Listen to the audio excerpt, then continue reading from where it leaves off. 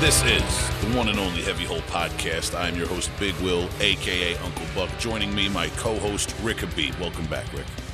Hey, thanks for having me there, boss. How's everybody doing? Oh, boss, man. I try to start it off real professional for the new year. Happy New Year, everybody. We're out here.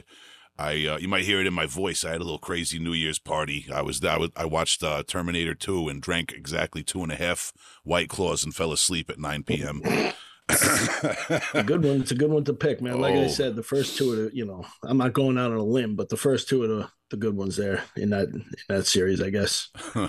Yeah, I mean, I'm not gonna get started, man. I actually did watch. I've been meaning to watch Dark Future and Genesis. They made these weird Terminator movies that have nothing to do with I don't know. It's a whole. I'm gonna get into it on a different episode. We're doing We're doing an at the movies type of bonus episode. Yeah, it's gonna be Bring Your Popcorn.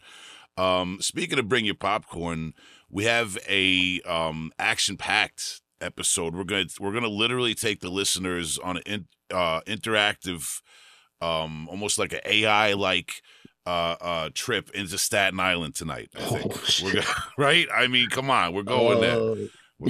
I mean, I could be. I'm well versed on Staten Island, so we can shoot the shit about that if we need. Yeah. But speaking of shoot the shit, man, how you doing, Rick? It's the new year. You know what's going on. What are your plans? Going in with your projects and stuff, man. What's up, man? What's going on? Well, very soon, like either today or tomorrow or within the next couple days, the new Gray Skies single is going to drop. And that's pretty much, a little nervous about that, and a little anticipation, see how that's going to go. That's really our first thing that we've released in, a couple of years. So looking forward to that and the announcement of the album, which will also occur on that day. Okay, amazing. And you did announce the label, I think, on social media. Oh, yes. Yeah, okay. We were able to it was published in an advertisement in a print magazine, so we were able to announce it as Profound Lore Records. Extremely happy to be part of that label. That was my first choice for a couple of years, and extremely thrilled. Shout to Chris Bruni, man. It's beautiful to work with a supportive label. Now there's a few bands where we got different members of our network of musicians, and it's a great thing, man. It is. It's unbelievable opportunity for all of us, really. Yeah, definitely, man. And speaking of our network of musicians, speaking of all of us, I don't even know if you know who tonight's guest is. You're gonna have to fill me in. I got Joe D'Angelo's number behind your back. I looked him up on the streets. I got him aside. I interviewed him. Nice. Completely separate from you. We soundproofed the room. I had a guy check him for wires and bugs, and we got his side of the Gray Skies Fallen story, Rick. Wow. Unexpected. I'm looking forward to getting down and dirty here. Yeah, this is gonna be great. Joe, I've known Joe for 30 years, so it's unbelievable to even say that. As I found out, and at the end of this episode, we're going to expose an obscure metal album that relates to both of your upbringings as young men in the music industry, man. It's going to be an amazing. There's going to be a Staten Island revelation tonight in the metal scene. But right now, let's talk to Joe D'Angelo for his own revelations. The one you can hurt.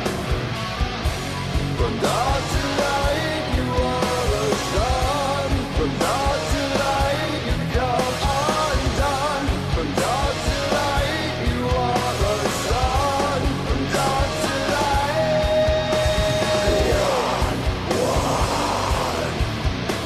the one who's alone, the quiet one. Yo, check. This is Big Will from the Heavy Hole Podcast, and I'm here with none other than Joe D'Angelo, who some of you may know from Gray Skies Fallen, but is also currently promoting his project Umbersound, and he just released the first full-length album from that project, Count to 10 and Breathe. Welcome to the Heavy Hole Podcast, Joe. Hey, thanks for having me, Will. Of course, man. Great to get you on. You've kind of like teased this project with some trailers and some previews over the last few months, and I wanted to get you on to talk about it. It doesn't disappoint, and I think People who might know you from your work in Gray Skies Fallen might see it as a natural progression, but we'll get into all of that. I want to take you down a typical Heavy Hole podcast lane, though, which always starts with: are you from a musical family? Are there musicians in your family older than yourself, or anyone who got you into playing guitar or heavy metal and hard rock as a kid? Well, actually, my parents came from Sicily. So my granddad, I would watch my granddad actually play mandolin, and just like when I was a kid, he would play. And when he lived, as they called it back in the old country, you know, he would go on these like little these shows, like, you know, like these what did he call those? Slipped my mind. Variety shows. That's it. So I would see him play on there, and that actually got me interested in playing. But then, like, my parents were of course, you know, they're kind of old, you know, from the old school, you know, that rock heavy metal music is from Satan and all that stuff. So, but you know, as I think on my 13th birthday, I got my first guitar. It was it was the off-brand from Schecter, but I remember Rick used to make fun of me all the time because I had a guitar research. He's like, "What the hell is that?" But yeah, so, and that's how I learned to play pretty much. Okay, did you take lessons, self-taught? Like, how did you play in school? I pretty much learned like with Rick. We pretty much had like the same kind of journey. We had the same teacher. This guy Steve, he played guitar in this band called Cities, which is it's a pretty known band from back in the 80s, and he pretty much taught both of us how to play. He taught us a lot about harmony. That's where I learned all the harmony stuff. That's why I like everything I hear is like harmony, all because of that guy. Okay, interesting. Well, because as you and as the listeners know, Rick Habib from Gray Skies Fallen is a reoccurring co-host here on the show. Yeah. So I got to get him to talk a little about Steve from what kind of a band was Cities? Cities was like straight up metal. You know, the high pitched vocals. The album name was, I think they had one album. It was called Annihilation Absolute. I think, I'm not entirely sure, but yeah. And then he had a '90s band called Dark Black Past, which was like an Alice in Chains kind of thing. But yes, Cities is what I know him from, though. Okay, so I also had at one point Craig Rossi on the podcast. Did you guys like all go to school together for the most part, or? Yes, we well, I was at their school for, I think, about just one semester. That school was like a madhouse, though. But I mean, I had fun there, you know. But it was just like you know, going and seeing these guys every day. You know, it was like every day was like something new happening. You know, that there's always something nuts with like one of the other kids or something like that. So yeah, those are interesting times. Yeah, Rick, I think Rossi or Rick, or they both probably, like, one told the story, the other backed it up, of when Rick like punched a kid or something right in the lunchroom or something. I don't know, man. I got the impression it was a pretty wild time in high school. Yeah, I don't think I was there though, but I did hear about that. Yeah, Yeah, I mean, I'm sure I'll get I, Rick to. I try not to piss him off. Rick's pretty laid back nowadays, man. Yeah, I know. But we'll hear enough from Rick. So your experience with guitar. What about now heavy metal? Because like I've always gotten the impression that Staten Island is kind of like as one of the five boroughs, it's its own. Not to say the other boroughs aren't distinct, but Staten Island is. It's a little bit more separated. I mean, just in terms of geography and just getting back and forth with public transportation or whatever. Yeah. Growing up out there, did you get a sense that the metal scene was a little insulated to Staten Island and Staten Island artists, kind of? Sometimes I feel like there are no bridges connecting this island to anything. Huh. And well, I think it changed now, but back in the day it was pretty insular. Everyone with music kind of kept to themselves, and it was like very kind of, how do I describe it? Like kind of tribal. You know what I mean? The little group of like metal that like European metal would stay on one side, and then like on the other would be like the trendier stuff, the Slayers, the Panteras, stuff like that. But yeah, I mean that actually helped. Believe it or not, that actually helped me get into better bands, pretty much. All right, and something I've always been, and I say this respectfully because I am a fan of Gray Skies Fallen. Obviously, you guys are all my friends, and I've known you, and I'm in a whole different band with some of your bandmates.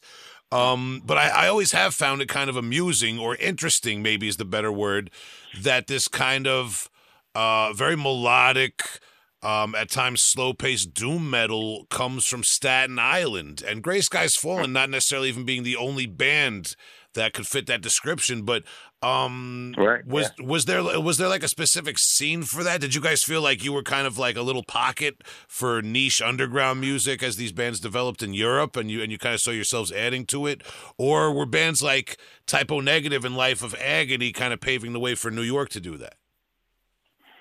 Well, I mean, Typo, they actually, made way for a lot of doom bands. They were like, I mean, well, from what I see, like the younger people, they were like the starter kit for doom, if that makes any sense. Yeah. Still good, still great, but yeah, I completely forgot what I was going to say.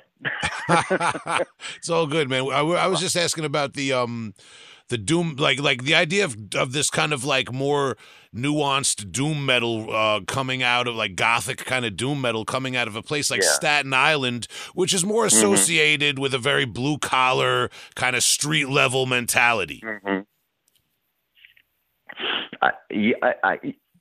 That I've actually heard that more than once. Yeah, like a lot of because there's Evoken, they're from here as well. Yeah, and we're pretty much on the same boat.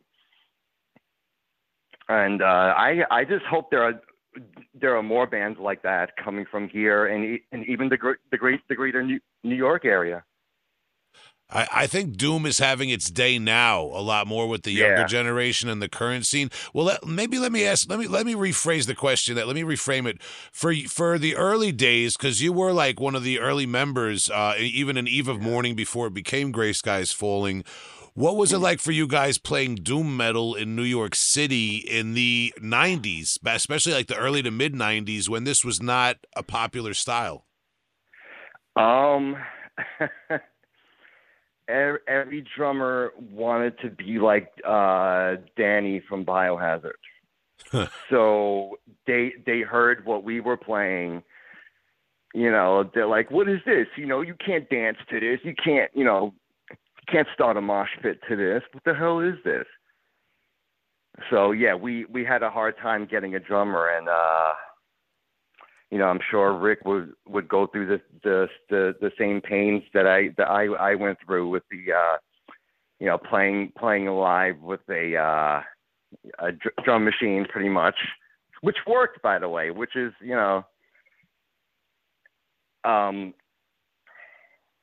it didn't act like good old Sal Gregory, so it worked. No, I'm just kidding. I love Sal Gregory. I don't. He's a constant topic of conversation too, man. It's all right. We could break balls. So, all right. So you and Rick I'm interested in the fact that you and Rick learned from the same guitar teacher. There's obviously like a very organic kind of progression of like the type of music then. Like, I know Gray Skies Fallen, you guys started out playing a more traditional death metal and black metal influenced style, and then kind of leaned into the doom thing through the years. As like, tell me about the getting into the first album. You were on the first album that had the original drummer, right? Yes, Dom. All right, so yeah. So I'm sorry, if you could just talk about that a little bit. Okay. Well, was the Eve of Morning demo? It was called A Dark Serenade. I know it's very goth or what have you, but what I remember from doing that was a few things. We had trouble coming up with the cover, so I think we all said, you know what, just screw it. We'll just use one of these pictures, like a nature picture, and it turned out to be the original bass player was in the Navy, and he was stationed in Guam, and he took pictures in Guam of like open sea, and we just used that. I was like, okay, you know what?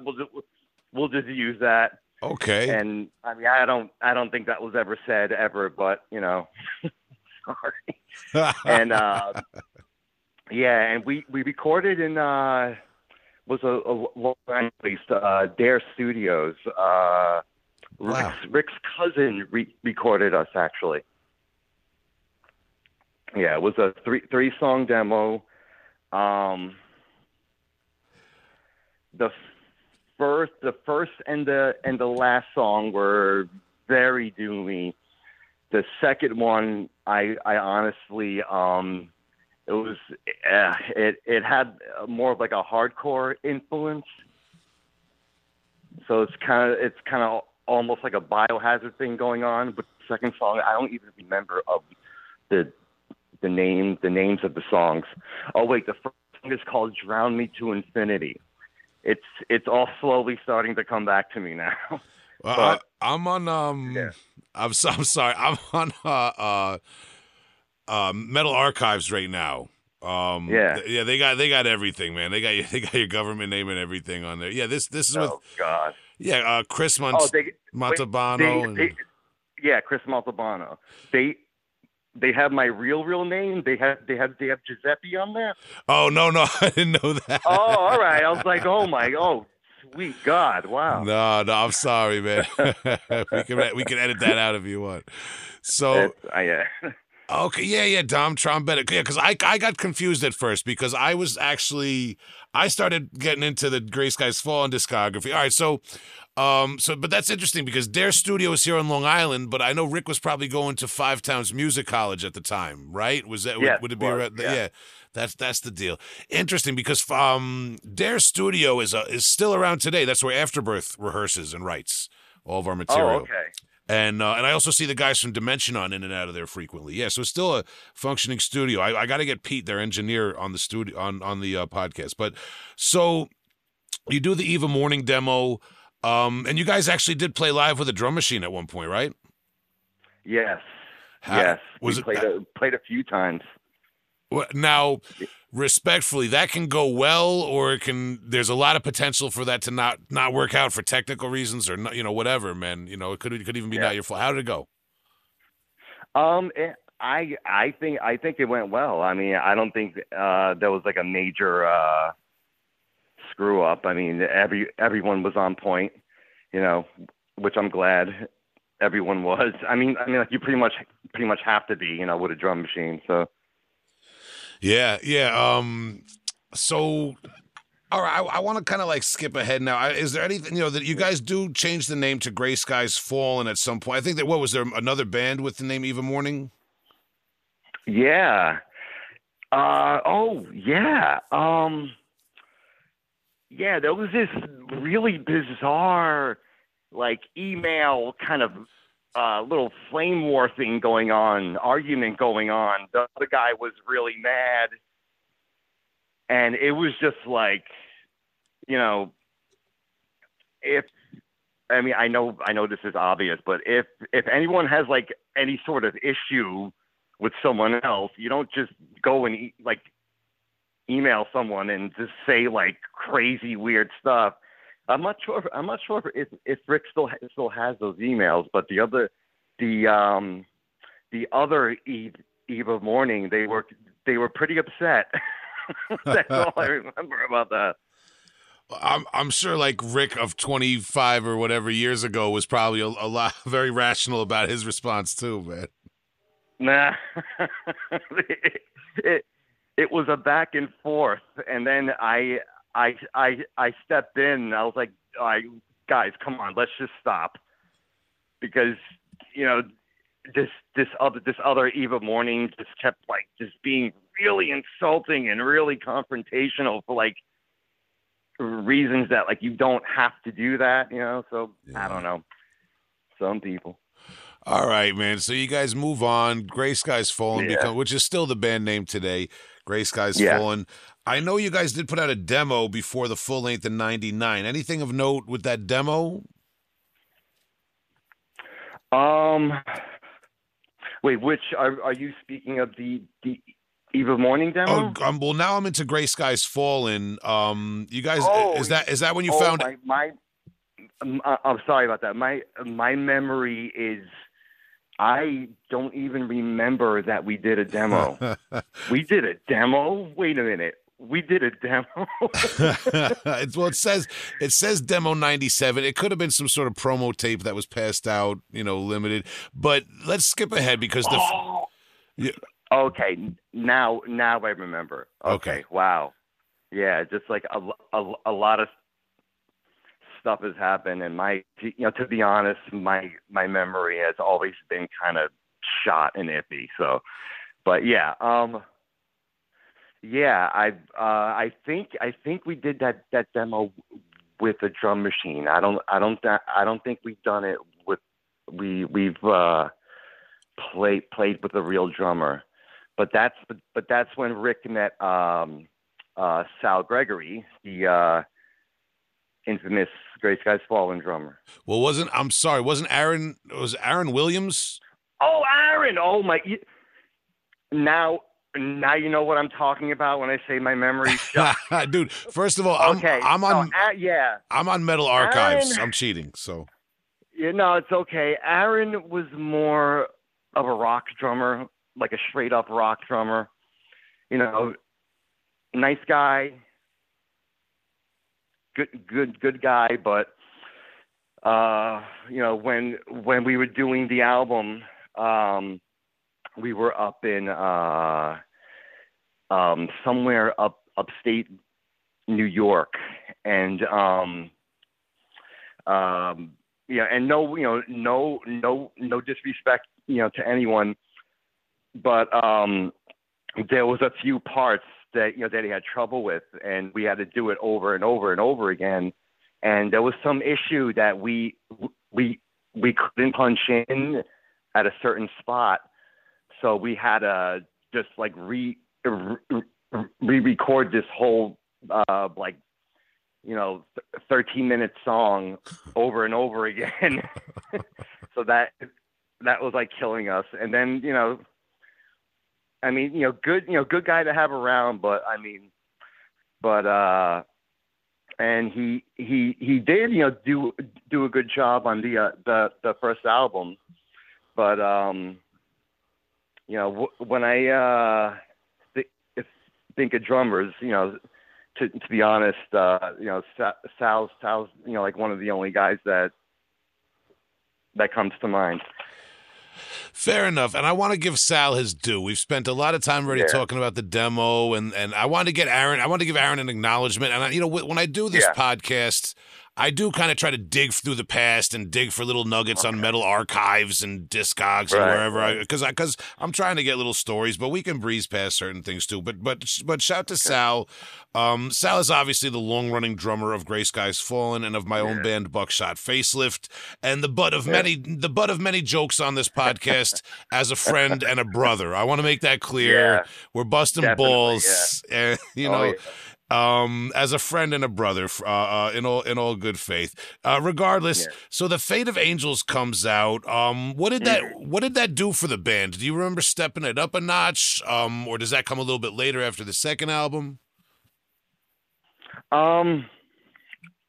Well,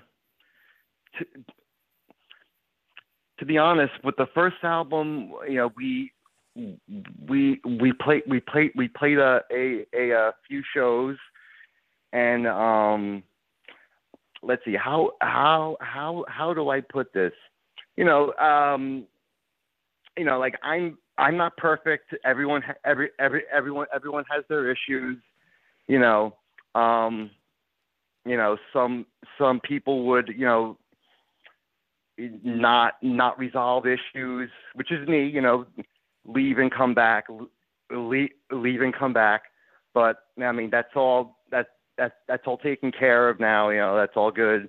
But I did leave after a little while after the second album, and I think I left before one of the Metal Fest, which I did regret. But it's just like I said, it's all good now. If I'm not mistaken, I think it might have been Ryan Lipinski who was probably in Unearthly Trance at the time and is now in Reeking Aura with us. I think he jumped in at that point for the fest, the way I've heard it. And we're talking about stuff that's like 20, 23 years ago or so. I mean, we're not trying to rehash stuff. This is just interesting for music fans, fans of the band. So let me ask you this then. You were in and out with Gray Skies Fall, and we're going to get to the album that the last album that you played on so far, I'll say, which was Two Way Mirror, right? Yeah. No. The last album was, besides the new one, was Introspective. Oh, I'm sorry, Introspective. Okay, so fair enough. Well, I want to get to those later releases, but was there any other bands or projects that you were working on besides Gray Skies Fallen in like the 2000s up until you rejoined Gray Skies? No. I just I'm the kind of guy that, to be honest, I could just live in my house just writing songs for the rest of my life. Yeah. But I wasn't doing much as far as like releasing it as the stuff, but I did write. I can't even tell you how many like finished songs and probably like who knows how many riffs lying around here and there, even with tapes, with like 4-track tapes back in the day.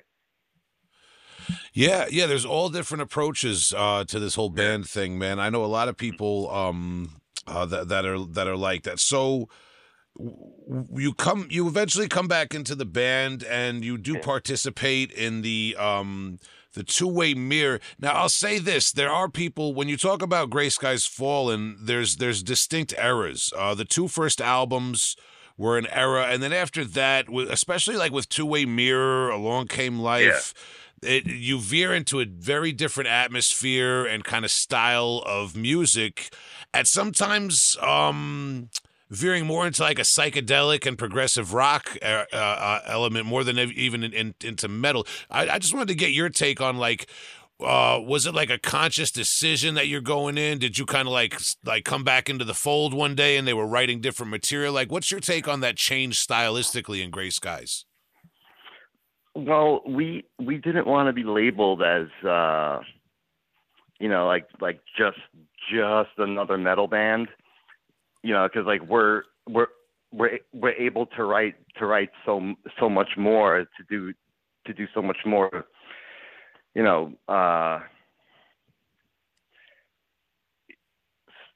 stuff with music. And I mean, I'm actually very, very proud of that album.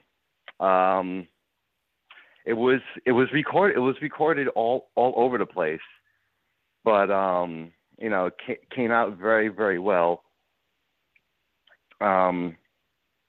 And yeah, I have a lot of fond memories with Rick and Sal and Craig recording that one. Yeah, and Jimmy White was on that as well. Yes, Jimmy. Was that the first one with Jimmy? Wait, say that again? That would have been your first time working with Jimmy, right? Yeah. When actually the first time I met him, I was sitting down. It was I think it was Dare. I was sitting down playing, and like he's playing. He looks at me. He's like, "What is he, tired or something? Why doesn't he get up, man? What is he tired?" I'm just laughing, like, "Oh, I love this guy." Yeah, I only got to meet Jimmy a few times, but he kind of lives in infamy just due to hanging out with Rick and I I got a lot of love for Jimmy White. We wish him the best. Yeah. A good bass player too, man. All around original cat, man. So, you guys do the two-way mirror, and there was like a lot of Metal Archives list that there was a documentary. I remember that was when Rossi was really into filming everything in the studio a lot. Yeah. Honestly, I don't think I've watched it. I mean, I lived it, but I mean, I haven't watched the whole thing. Yeah. And one of these days, I am going to sit down and watch the whole thing. Fair enough, but yeah, it's you guys had a certain camaraderie, and it makes sense now. Getting the full picture that like most of you guys, basically, you could say you grew up together, right? Yes, pretty much. Yeah. Does that, all of us, yeah. Does that the way? I mean, because you've said it yourself that you've been in and out of the band a few times. There was a very big gap over the years. Yeah. Do you think that plays into it? That it's kind of like you're always the same person to certain people if you grew up together. Yes, and the music, the way each riff and each song is written, it's almost like we could read each other's minds, because there are people that even with like very, very accomplished bands, when they write, they don't know what they want, how they want it. With us, we don't even have to really talk much. We just play, and it just comes out, and it's just all like kind of, how do I put it? It kind of like neatly folds on the table, and it's like, chef's kiss. Mwah. Yeah. It's you kind of, there's kind of like nothing that can replace like learned history with other musicians, Definitely. So speaking of that, I definitely, and that kind of like leads into Umbersound, your project, which, as I said, you just released your first full-length album, Count to 10 and Breathe. I definitely want to discuss that. And just quickly, there's just two other kind of people I wanted to bring up from your era of Gray Skies Fallen back in the day, and then of course we can talk into what's going on with Gray Skies Fallen currently. But Jimmy White unfortunately parts ways with the band, and you guys do the Along Came Life EP. Yeah. If you could maybe just give me your take on that and working on that, and also Paul LaPlaca, if I got his name right, was the bass player on that. He now works with Craig Rossi on Drift Into Black. He's a musician that has some history in New York City and even Staten Island, no? Yeah. I remember seeing him with October Thorns. Yeah. And I was like, oh, damn, these guys are good. So, like, when they would play, I would kind of just, like, hang by the side, you know, and just watch them and be like, oh, of course I can't play like that, but I will enjoy the music. But, yeah, he played so Gray Skies Fallen. I mean, I wasn't there at the time, and I think the others can confirm this. I think he played he either played bass and or a whole guitar part, but I'm not really sure. Not entirely sure, and I wish I was. Okay, man. I just like to ask about the different people. And was that your last one, or was Introspective your last one? You know what? I'm not even sure. Fair enough. Everything's a blur to me. My whole life is a giant blur. Sorry. No, it's all good. Well, because here's the thing too. You may have been around for the writing sessions or rehearsal sessions. These things. I'm bringing up things from definitely like 10 to 15 years ago, and you were doing you were doing your own thing for a while. You do rejoin. When did you get back up with them? About like how many years has it been now? Few years back. Yeah, few years, and but yeah, it's been great. It's been fun because that's pretty much. I mean, of course, like we all have jobs, of course, but of course, my as corny as this sounds, the whole life calling is pretty much playing music. Yeah. And that's the whole thing for me, and I'd rather do that than anything else. I mean, look, some people have a lot of success with music, and I wish them the best. But I think for like 99 out of 100, maybe the odds are even worse than that, of people who aspire to do music, especially if you're into metal or like a more niche type of music. I think the real question of your dedication is like when you accept that you have to get a job that isn't the music and make the music your kind of muse, your passion in life. You know what I mean? For some of us, I don't want to speak for everyone. Yeah. But all right, so now you rejoin Gray Skies Fallen. I know you've been very active with them. I'm kind of privy to behind the scenes stuff. I know you've been writing with them, and it's kind of re-energized the band the last few years. Does that play into Umbersound? Is there like a I know with Umbersound you put out the first demo or EP, maybe we should say, last year, January of 2022. Was there like, were you kind of inspired by rejoining Gray Skies? Like, I want to do my own thing too now. Like, there's a lot of music firing off the brain, or? Well, how do I put this? I noticed I feel much better when I mean, of course, I love playing with Gray Skies, but like with the Umbersound thing, it's more it just makes any sense at all. It's more like a therapy thing. Yeah. So like I keep so I write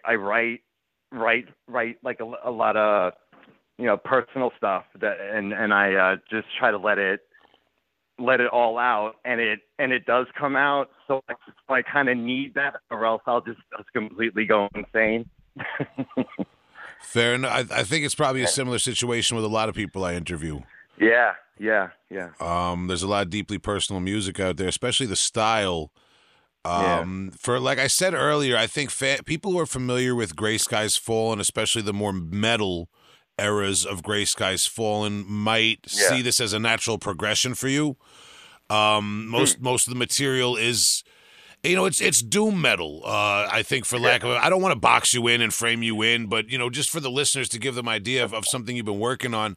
For you though, as like the artist, are you exploring things that you necessarily wouldn't bring to the table in Gray Skies Fallen? Are you taking a different role in the writing than maybe you would have in the past? Like, are you exploring things that you wouldn't have because it's your own personal project? How do I answer that? Well, I when I'm like I'm sorry. I just never really spoken about this out loud before. But I'll just say it anyway. Like when there's like a moment that like it's like a certain feeling, I'll just write and write and write, and whatever comes out, I'll put the Umbersound. And when I write with Gray Scott, it's more of like a team effort. It's all of us. It's pretty much like all of our brains making one giant brain. Well, yeah. I know what you mean. Fair enough. And something I saw that was interesting, I should say this stuff is available on Bandcamp. That's where I was listening to it. You first released Sense of Place in January 2022, like I said, and there was a note that was funded and supported by the New York City Arts Grant. Yeah. My wife and I, she is an artist. She is a college professor, and we both got grants, separate grants, but since this is the first time something like this happened with that one, I didn't want to go like heavy at all. So like I was just trying to write like as light as I can, and so I mean it came out well. There actually are a couple of heavy songs on there because I couldn't really help myself. So but yeah, I applied for a grant and we got it pretty much, which is like, okay, all right. This is amazing. Now, first of all, I don't want to get in your pockets, and I don't want to ask you to like slow walk me and the listeners through the process of applying for a grant, but this is something. As someone who's been doing music as long as I have, I've always assumed because I do underground death metal that this isn't even an avenue to explore. But in reality, and another thing, it totally is. Yeah. Well, I was just going to say, we've always heard these rumors or stories of the Norwegian guys and the Swedish guys getting paid by the government to play satanic black metal in the 90s. I don't know how much truth there is to that or exaggeration. But yeah, I mean, Joe, if you could elaborate on that, like, you've obviously had a positive experience. Yeah, I mean, people are starting to look at metal and all the genres of it as an actual art form. I mean, I remember when it wasn't even considered anything. This is an art. So, and now it made a complete turnaround. So if any bands out there or someone who has any kind of music project, please do it. Please. Yeah, and I would just encourage, so it says this is what I got off your Bandcamp, the New York City Arts Grant, NYFA. What's that, New York Fine Arts? Yes, and NYFA. Yeah, New York Fine Arts. Okay, so if people found this podcast, they can obviously Google that or look for something similar in their town, city, wherever they live. Yeah. I'm sure there's some countries and some areas where there's a little bit more support for the arts than others. That's a contentious issue, but it's definitely worth looking into. Even if you say, "Oh, well, I do death metal, I do this, I do that." Whatever you do, man. It's something I'm going to explore myself in the future, man. But I just wanted to get that out there. I found that very interesting. And with all the people I interview and all the times I look on Bandcamp and look on different platforms for music, I very rarely see something like that. So it's something that maybe as in underground metal, we need to start looking at more too, because I know there's other forms of music that get that type of funding, So maybe it's just a matter of asking and being the squeaky wheel, Yeah. And just if you do get it, just make sure you keep all your receipts. Yeah. It's probably also a quick way to get into trouble if you do some sloppy accounting, man. I hear you. You got to be responsible about that sort of thing. But so all right. So this album that you put out, I should also mention you put out the Chaos at Level Omega. EP in July of 2022. I don't know, obviously we're here to promote your album Count to 10 and Breathe, but I don't want to leave that out. And do you want to just talk about the progression of the project as you reach this this album that you've written and like what role that EP played? I just wanted to stick to being heavier, to be honest. I mean, I love putting different elements in the music, but with that one, I just wanted to stay heavy and get heavier and heavier, pretty much. But I mean, just like I said, there's like a level of like, I guess, I don't know, like a kind of like a Floydian thing going on there at some points, but I always try to keep the heaviness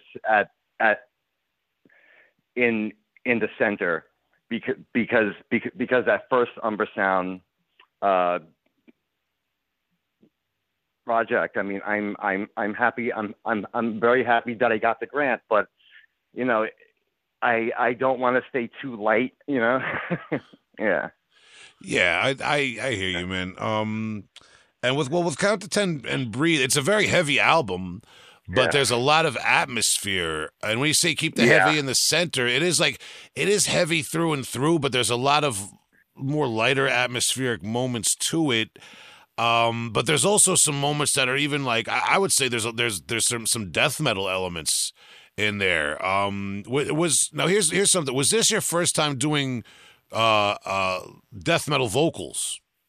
Yep, that was my first time doing death metal vocals. I practiced actually for a few months, going to trying to look up as much as I can, exercises, breathing tips, anything that has to do with death metal growls. I just step by step, little by little, and I just worked my way and just kept doing it, and then I said to myself, you know what, I might just do half singing, half death metal vocals from now on. And like, why didn't I do this earlier too? You feel like you had like a little bit of a creative breakthrough, maybe, or something like that? Yeah, because I never even tried, and I didn't even think I could do it. So it's like, because you hear other people do it, and either they do it effortlessly and they're very good, or they're like, they sound like just some regular guy trying to sound like a death metal band, So I was like, oh, I could actually kind of do this. okay, let's work on this. Yeah, fair enough, man. All right, dude. So, like I said, I do really recommend this album to the listeners. There's a lot going on in it. It's obviously a deeply personal album for you, very inspired, I would say. Thanks. Of course. Now? Let me ask you this: what are your plans for? Do you have like an idea for the future of this project? Possibly even going live with some form of backing, or is it just like a personal studio project? I hope to become a live band, but I mean, I'm not interested in like playing constant shows with Umbersound. Just like make it like a small event, and right now I'm in the middle of throwing out some ideas about the concept of the live show without making it like really corny, so yeah, it's a whole process, but for now I'm just going to just keep recording and just keep writing songs pretty much. Okay, man. And on that note, maybe you could just give us a little update on Gray Skies Fallen and what's going on. I know Rick has kind of been updating us through the the last few months about what's been going on, and there's I know there's an album and there's some stuff. I just want to get your take on it, and I also don't want to like spill any beans, because at this point I'm not sure what he said on the podcast or what he said to me like personally behind the scenes. Oh yeah, he posted about the signing. Yeah, which okay. I'm very, very, very happy for, grateful, happy, and just wow. I don't know what to say. Profound Law Records. I've always had a great experience as an artist working with a band that was signed to Profound Law Records. Never had anything bad to say about Chris Bruni and his label, man. They've always supported the bands that I was in that were working with the label. So I was very excited when you guys were kind of like brought into the fold. I think it makes a lot of sense, and I really, that's one thing too, Joe. I mean, just to acknowledge, you and I don't know each other as well as certain other members of our circle. Like, just because like you weren't in Buckshot Facelift for like 15 years and whatever else, man. So it's like I really do enjoy that we have this extended network of people through me too. Gray Skies Fall, and even like Terrell's band Thetis, and Tom, who your Gray Skies Fall's current bass player, who I mean I've known Tom since we were like 12 years old, going to the way Rick. So it's like it's all mixed up now, and I really do take pride in our crew of musicians. So I was really just happy when Gray Skies Fallen was kind of given that elevation and given that platform. I think that's a great look. What's the new album going to be called? Are you allowed to tell us? I'm not entirely sure about that, so I don't know. I don't want to like say something and then, you know what I mean? Okay, fair enough. I kind of know what you mean, man. And Rick actually gave me a test pressing of the new album. I can say that because it's not like I'm like leaking the songs or something, but because I saw him over the weekend, man. He told me to check it out, man. But yeah, I very excited for the new Gray Skies Fallen album, and people can obviously just follow Profound Law Records now on social media and Gray Skies Fallen for more information on when that's dropping, and let Profound Lore know you're excited for that one. And you can obviously, after this discussion, I hope people go back and check out all the music that we talked about, including, I'm going to say it one more time, that brand new Umbersound album, Count to 10 and Breathe, that you put out this year.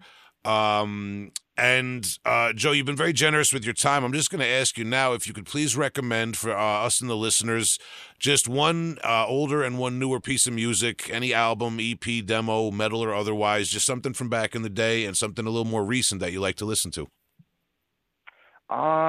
Okay, something old. I would recommend people to listen to pretty much any of the older My Dying Bride albums, mainly because of they had this drummer. His name is Rick, And if there are any drummers out there, or anyone that even loves music, once you hear this guy play drums, he's the ultimate, like, he knows what to play and when to play it, and it just hits at such a perfect time, and like you just have to listen to it. And something new, let me see, something new.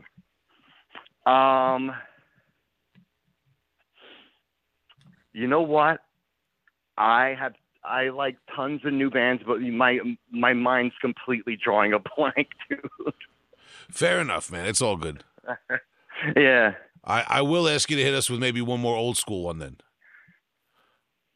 One more old school album. Let me see. I would say Candlemass, Epicus, Wow. Doomicus, Metallicus. It's with the old singer, the first singer. Great EP, great album. 100%. These are things that Rick has gotten me into a little bit over the years. Just like playing it while we're in the van on tour and things like that. And that's what I was getting at before with the Staten Island. Dude, I'm from Long Island. I grew up around a lot of real blue collar, very street level type of people. And just the idea that this like kind of romantic, gothic kind of doom metal that is very popular in Europe at the time springs up in our backyard and in Staten Island, man. I respect it though, because it's not like any of the music is bad. It's just an unlikely unlikely situation, man, but I really do respect it, and I'm glad that Umbersound is adding to the legacy of Staten Island doom metal. So with that being said, Joe, as I said, you're very generous with your time tonight. Thank you so much. Any parting words for fans of your music and listeners of the show? No, just thank you very much for having me, and I hope to be on again, and pretty much just keep writing, and that's about it. Awesome, man. Yeah, well, you're welcome back anytime, man. And next time you have something to promote, feel free to give me a call, man. If you can't get a hold of me, you can get a hold of my friends. That's for sure, man. Joe, thanks a lot, and have a great night, brother. You too. Take care. Okay, man.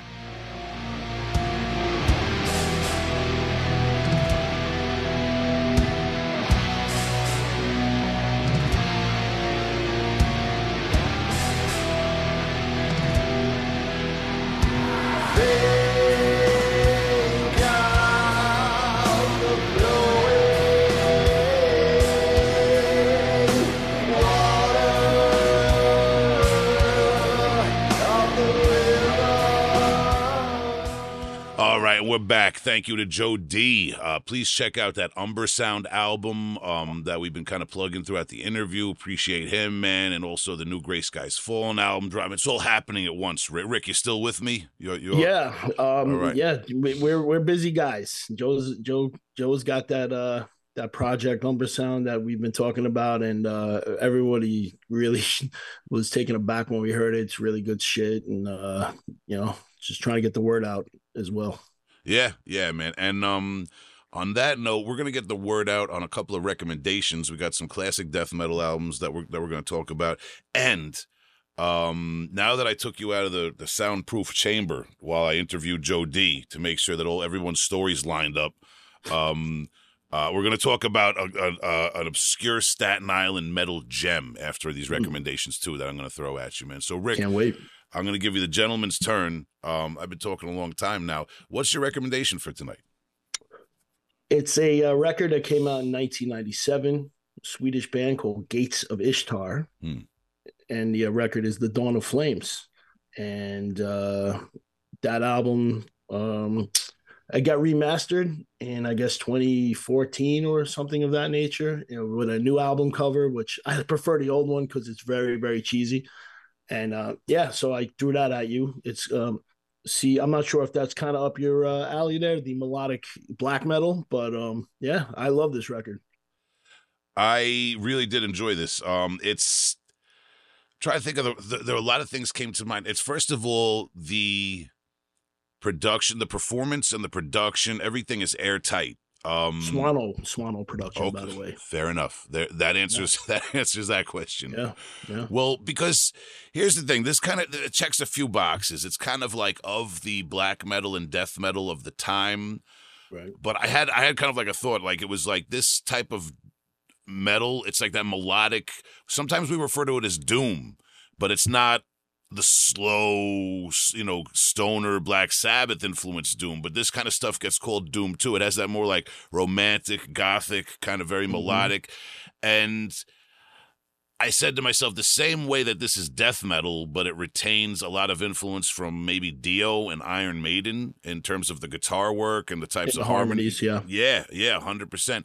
It's almost like the same way a lot of New York bands chose to emulate maybe New York hardcore and even hip hop in some ways with the grooves and the kind of the breakdowns. It's just a different like niche, different subgenre of death metal altogether. And this is a great example of it because you're a lot more in this lane than I am with this type of metal. And I mean, we just talked about with Joe D. We talked about My Dying Bride, and we talked about all these bands from back in the day that were a big inspiration to Gray Skies Fallen. And we talked about how there's kind of a doom metal scene on Staten Island with a few bands, including yourselves, which is kind of like surprising because everyone associates New York City with New York hardcore and things.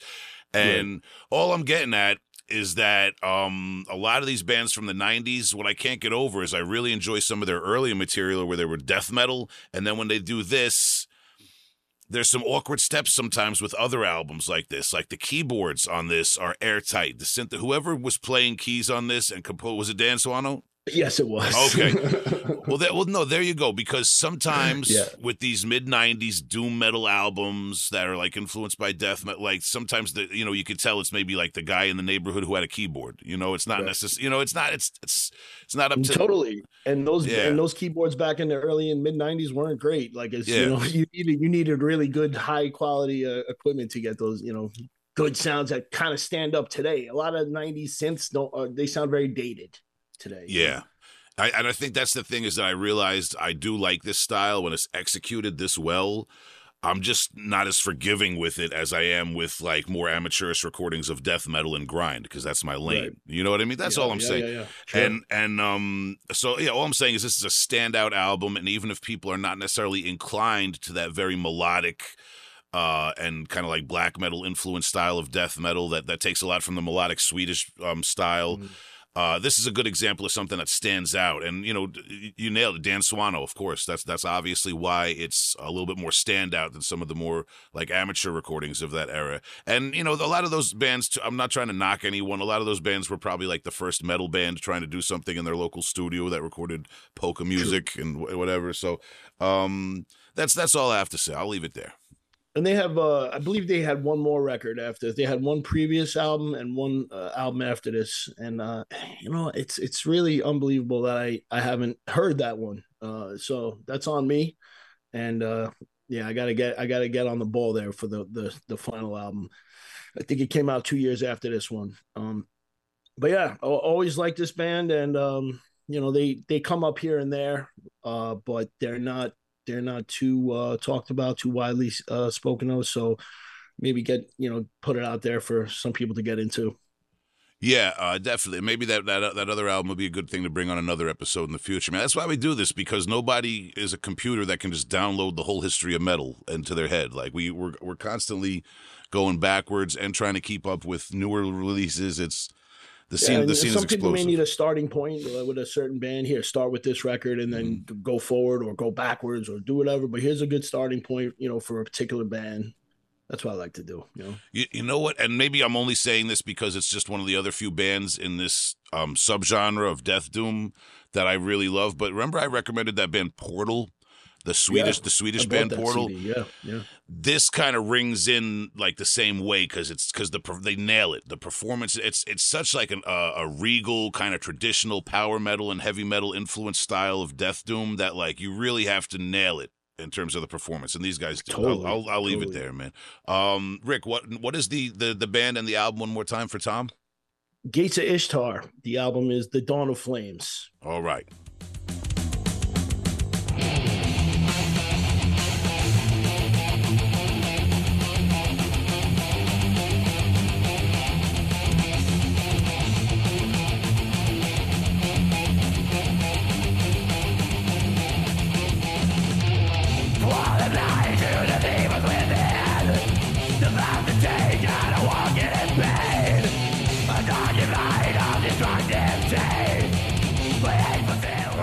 And now I'm bringing in something. I felt like I just like there's a few parallels with the album I'm bringing in and the album that we just talked about. I want to talk about, probably not for the first time on this podcast.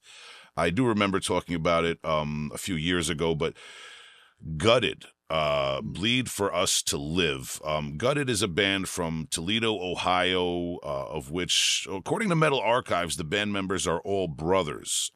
This Bleed for Us to Live album, indeed, they do all bear the last name Ditch, with the exception of guitarist Billy Mills. But I'm not going to get into someone's family tree. They could all very well be related. I would also say rest in peace to Michael Ditch as of 2014. That's unfortunate. But on the follow-up record, that other gentleman with the different last name was not a part of. So the follow-up, the final self-titled album, it was just the brothers. Got it. I'd really love to reach out to these guys and get their version of the story. And they started off as Demigod, interesting enough, and changed their name to Gutted. But enough with the behind the scenes stuff. This is a great album. And before I kind of went on a little tangent about how like New York bands, maybe New York death metal bands incorporated a little hardcore, Swedish bands maybe incorporated a little Iron Maiden.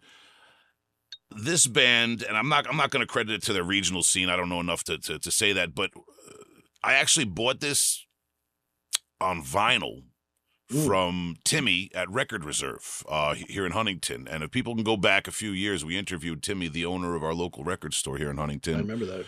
Who also was in a pioneering death metal band in the 80s. He has an interesting story, Timmy. We're going to get him back. But I saw him post this on Instagram, this Gutted album, and I have a long history with this album. And it's hard to acquire on vinyl. It's out of print, I believe, or all the copies are they go quick. And Timmy gave it to me for a reasonable price, so I appreciate that. But something he said about this that I, interestingly enough, never figured out on my own. He said it almost sounds like an Exodus or a Testament album. Well, dude, I hear thrash elements throughout that album. It was the first thing not the first thing I noticed, but death metal. Sorry to interrupt you, man. First of all, but please go. These guys kind of gave me that Obituary, Bolt Thrower, Autopsy kind of vibe with the thrash elements that you mentioned. I was, because these guys are probably this album was what, 94, so you figure they grew up in the 80s. They grew up on all that shit, obviously, so it would rub off. Yeah, 94 too, which is, I think it was a little ahead of its time. Great album, and I actually got this on CD used at None of the Above Records. I don't know who cleared out their death metal collection right as I was getting into death metal and getting rides out there from a friend, but I got a lot of good stuff, and this was one of them. Still don't know what became of the CD. It got lost over the years, but it was one of my first things I acquired when I was like maybe 16 or 17 years old, getting into all this stuff. And the cover art alone is still, lives in my imagination. It's one of the sickest album covers in heavy metal history. Death metal, very cool. Metal or otherwise. It's it's an amazing visual image. It makes you want to like whatever you're about to hear. If you're like a young, teenage metalhead trying to figure things out. The logo is sick too. And I believe it did have the parental advisory explicit lyrics. I'm looking on Metal Archives, and they have a print. It probably would have when I bought it too. So that's a bonus in the 90s as a teenager. But I didn't have the homework done. I didn't have the experience as like a 16-year-old to know about Exodus and Testament. Thrash. I'm of a generation, or I'm not going to blame it on my generation, but I wasn't exposed to the thrash metal and like Slayer and those foundational bands as a teenager and as a preteen. I got into that stuff like after I got into death metal and hardcore, because death metal and hardcore were what was big to me as a teenager. So I didn't really appreciate that about the Gutted album when I was a teenager. When I was listening to it in high school a lot, to me, it just kind of rang as like a very catchy album, and it made sense to listen to that, even though I was listening to a lot of Internal Bleeding and Suffocation and brutal death metal, because of those thrash elements and those groove elements they were thrown in there with the more brutal death metal vocals. It's a really catchy album, Yeah, you also have your slam elements in there too. You mentioned Internal Bleeding, but like not full on, like that kind of style, but it's in there in points where you can totally hear it. Like you could picture the pit opening at that point. You know what I mean? Yeah, and for 94, for these guys to be combining like really cool, catchy thrash elements and like, death metal groove in a convincing way, it's definitely a standout album. And kind of like you said about the band you recommended, I'm not as familiar with the rest of their catalog. As a teenager, I bought a few used CDs, and this was one of them, and it will always like live on in my mind. I have like breezed through their catalog and looked up some other bands that members were in over the years, and I'd like to maybe get some of them on the horn for an interview if possible. But there's a lot more to explore with this band, is all I'm going to say. So, Rick, I'm gonna dig in. Yeah, I'm gonna dig into their next album too. Yeah, it'd be interesting to hear the one with just all the brothers on this, man. And I'm looking now. I think it seems like most of these guys aren't doing much musically. There is a band called Blood and Bone that has one of the brothers, Mark Ditch, in it. Apparently, I'm going to do some research and get back to the listeners at a later date with all this. But for now, check out Gutted. Bleed for Us to Live where you can. It's I know it was reissued a few times, but it always sells out. Repulsive Echo Records did a series of reissues most recently. That's the edition I got, and it's kind of hard to get. So check it out, man, if you can. Rick, any final thoughts?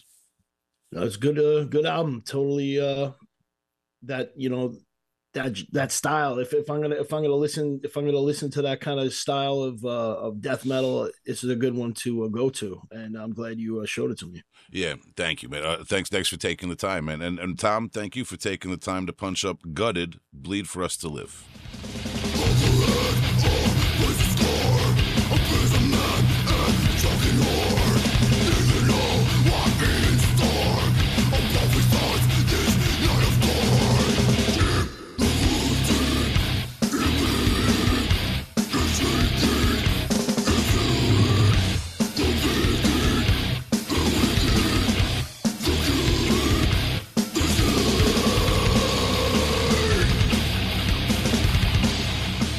All right, Rick. We're back, Rick, and here's the thing. What's up? I was talking to a guy before, Joe D. He told me about another guy, Steve from Cities. Oh, yeah, our old guitar teacher. Yeah, man. He told me a story that you guys learned guitar from this. Well, first of all, that's kind of cool that you guys are Gray Skies Falling still to this day. You're putting out a new album, and you were learning guitar from the same guy. But I looked up the album. Annihilation Absolute. Yeah. Now, when he said Cities, I'm thinking, look, it's like what, the late '80s, early '90s. Early '80s, early to mid '80s was their height. They played with Metallica at Lemoore, so you're talking '83, maybe '84. They were playing. They're thanked in Kill 'Em All. So if you pick up Kill 'Em All and look at the very few bands Metallica thanks, Cities is one of them. I stand corrected, because when Joe D said that while I was interviewing him, I did not know Cities. I figured a band named Cities, the '80s, Staten Island, probably glam metal. You know what I mean? Featuring AJ Pirro on drums, Twisted Sisters AJ Pirro on drums. I was wrong. I took a listen. This is a fucking cool album. It's a really good metal album. It's like kind of it's awesome. It almost reminded me of the first Queensryche Armored Saint, Queensryche EP, but with like more of a tough kind of New York factor in there. That's cool. Yeah, dude. I think Steve was 16 when he did that record, man. He was very young. I was 60 years old. He's an amazing guitar player, dude. When I first started going to him, it was I had been playing guitar for a few years, and sitting down with this guy who was like, it was like he could play any, he was like any of those metal shredders, but he had a very kind of maybe like a neoclassical style to him in a sense. He had another band called Dark Black Past. That was around '93. It's on Spotify. Not many people listen to that album. That album came out when I first started taking lessons from him. It was him and a vocalist, and it was kind of like Alice in Chains kind of stuff, but good shit, man. If you like Alice in Chains, it's in that style. But this guy was an extremely talented guitar player, and me and Joe were fortunate to pick his brain for a couple of years that we did. And that guitar on the cover of that album, it's a painting, right, of them Yeah. performing. The guitar that Steve is playing in that album, and on the photos of the album, and the guitar he played on the album, the Gibson Explorer, I purchased from him one day. And so I used to own that guitar, and I foolishly sold it. Oh. Yeah, I foolishly sold it, but he had modified it. He put a Floyd Rose tremolo on it, which Gibsons don't usually have. So, and the neck from where his thumb was, all the paint was rubbed off. And that was the thing with all his guitars. The paint on the back of the neck was gone from his thumb sliding up and down. So he's like, yeah, I played for 13, 14 hours a day. I'm like, what?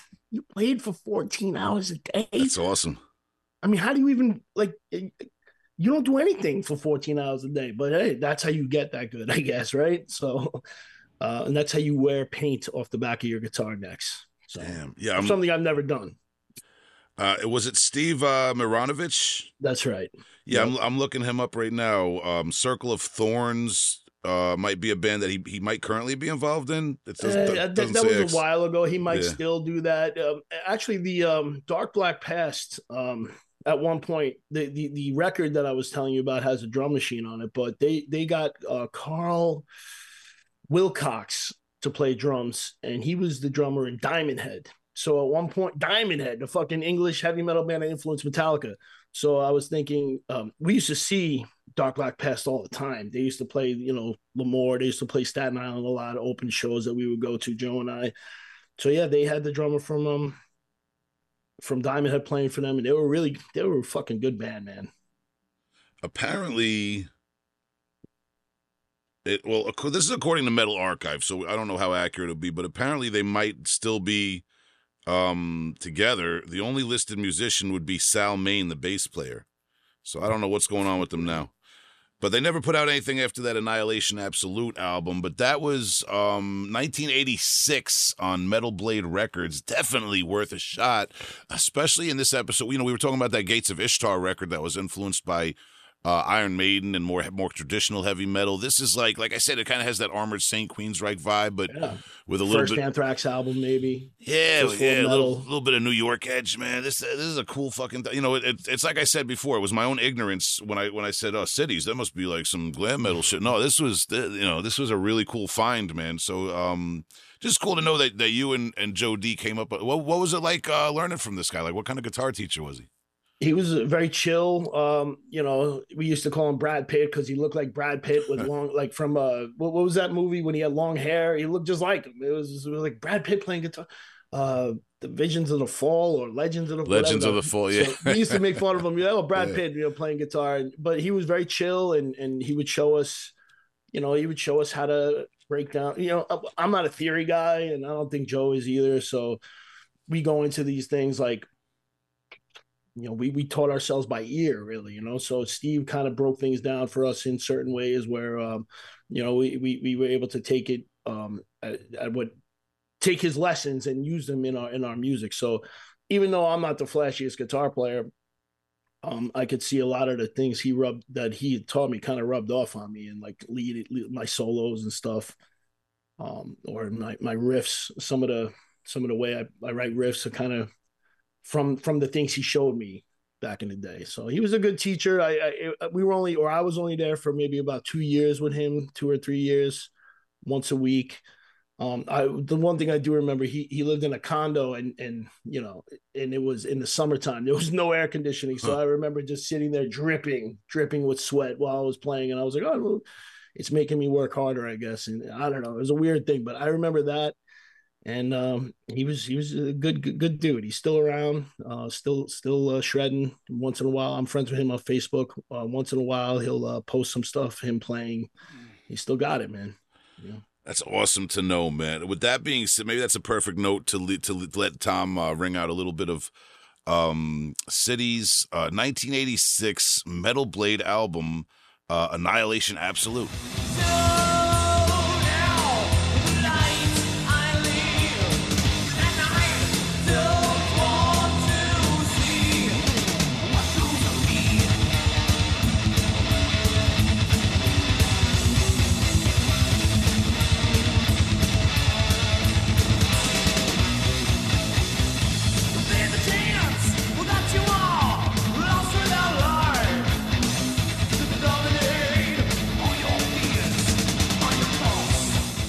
right, man. And we're back, man. So we're back from Staten Island. We paid the ridiculous toll. I'm back home in Long Island. $20, I think the Verrazano is now, or 22 or something. Oh my God. When I was a kid, I remember it was maybe 250, and then they would raise it by a quarter, and people would fucking go crazy and protest and shit. And you'll see a picture, they raised it to $3, and there was like protests and shit. You know? So now it's $22, and every bridge on the island, if you want to get off that island, you don't pay to get off, you pay to come back. So once you get on the bridge to come back, you're paying $20 right off the bat. So it's unbelievable. It's really a ripoff. I don't know how to get away with it, and they keep raising that shit. So I'm gone from there. I put in my 40 years. How you doing? The dystopian financial eclipse that is the tri-state area. Yeah. Oh, God. Hard to live here, man. Yeah. Imagine I just do a little niche death metal band. It's fucking. Good thing we ain't doing this to eat. You understand? Yeah, good thing I'm not doing this to eat, bro. Right. Well, same here, man. Because man, if you're in the game of underground death metal looking to make a buck, you might want to play a different game. Yeah. So that's how I see things. Yeah, there's a lot of different perspectives out there, man. So regardless, we appreciate Joe D's perspective. Talking about that Umbersound, man. Everybody go check that out. He's got it available on Bandcamp and streaming platforms. Check out. Quick thing about Joe and his music. The song that's gonna premiere today or tomorrow, like I said, I'm not sure when this episode drops, but early in the first week of the year. Yeah. When the new Gray Skies song comes out, that song is called "Knowing That You're There," and there was a demo that Joe made back in 1999, and it was a drum machine kind of just riffs that he had written, and those riffs kind of stuck in my mind for 20 years. And when it came time to putting this record together, we took that demo and we molded it into this song. So it's like, stuff that Joe, and he didn't even remember. Like, I think there was one point he didn't even remember, like, what is this? What is this song? And it's like, you recorded this 20 years ago, and now we're gonna put it on. We're gonna change it around a bit and put it on the record. So it shows you, like, throwaway stuff that you might not think about, can be utilized down the line and molded into something really good. So we hope you all enjoy that. Yeah, man. I've kept a lot of scraps of lyrics and song titles in my notebook, and over the years, I've had one band reject a song title, and it ended up on an album from another band. So you never know. That's what happens. Sometimes it fits thematically with something better somewhere down the line. You never know, man. I know a lot of guitarists that will write whole songs and layer parts and then trash the whole thing. And I don't know. Everyone's got a different process, but there's been a few times where I was like, no, man, it's a good song. We shouldn't do that. But at the same time, you can't convince somebody if they really want to get rid of something they wrote and start from scratch. Yeah, I've been there, man. Yeah, totally. But regardless, man, we appreciate you guys bearing with us this long. Please check out all the music we just discussed, including that new Gray Skies Fallen track. It's called "Knowing You're There." Knowing That You're There. Knowing That You're There. I'm sorry, I shortened it to the Long Island version. Knowing That You're There, the new single off of the forthcoming Gray Skies Fallen album on Profound Lord. March 8th on just in time for St. Patrick's Day for Sal. He's going to celebrate twice as hard. Yeah, he will. Oh, no, that's bad. Profound Law Records, man. Shout out to Bruni.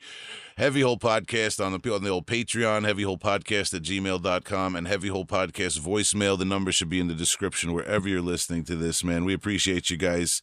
Did we get everything, Rick? I think we covered. It sounds like we did, man. Yeah, I think we just covered just about everything, man. We got some great interviews and episodes coming up. I'm trying to branch out who I'm talking to. International people a little bit more, people that aren't necessarily artists but are involved in metal some way a little bit more. So stay tuned, guys. We appreciate you out there, man. It was really interesting, Rick, tonight to learn that when it comes to you and Joe D, it all goes back to one. That's right. I don't know, one guitarist. Tom, get us out of here with Cities.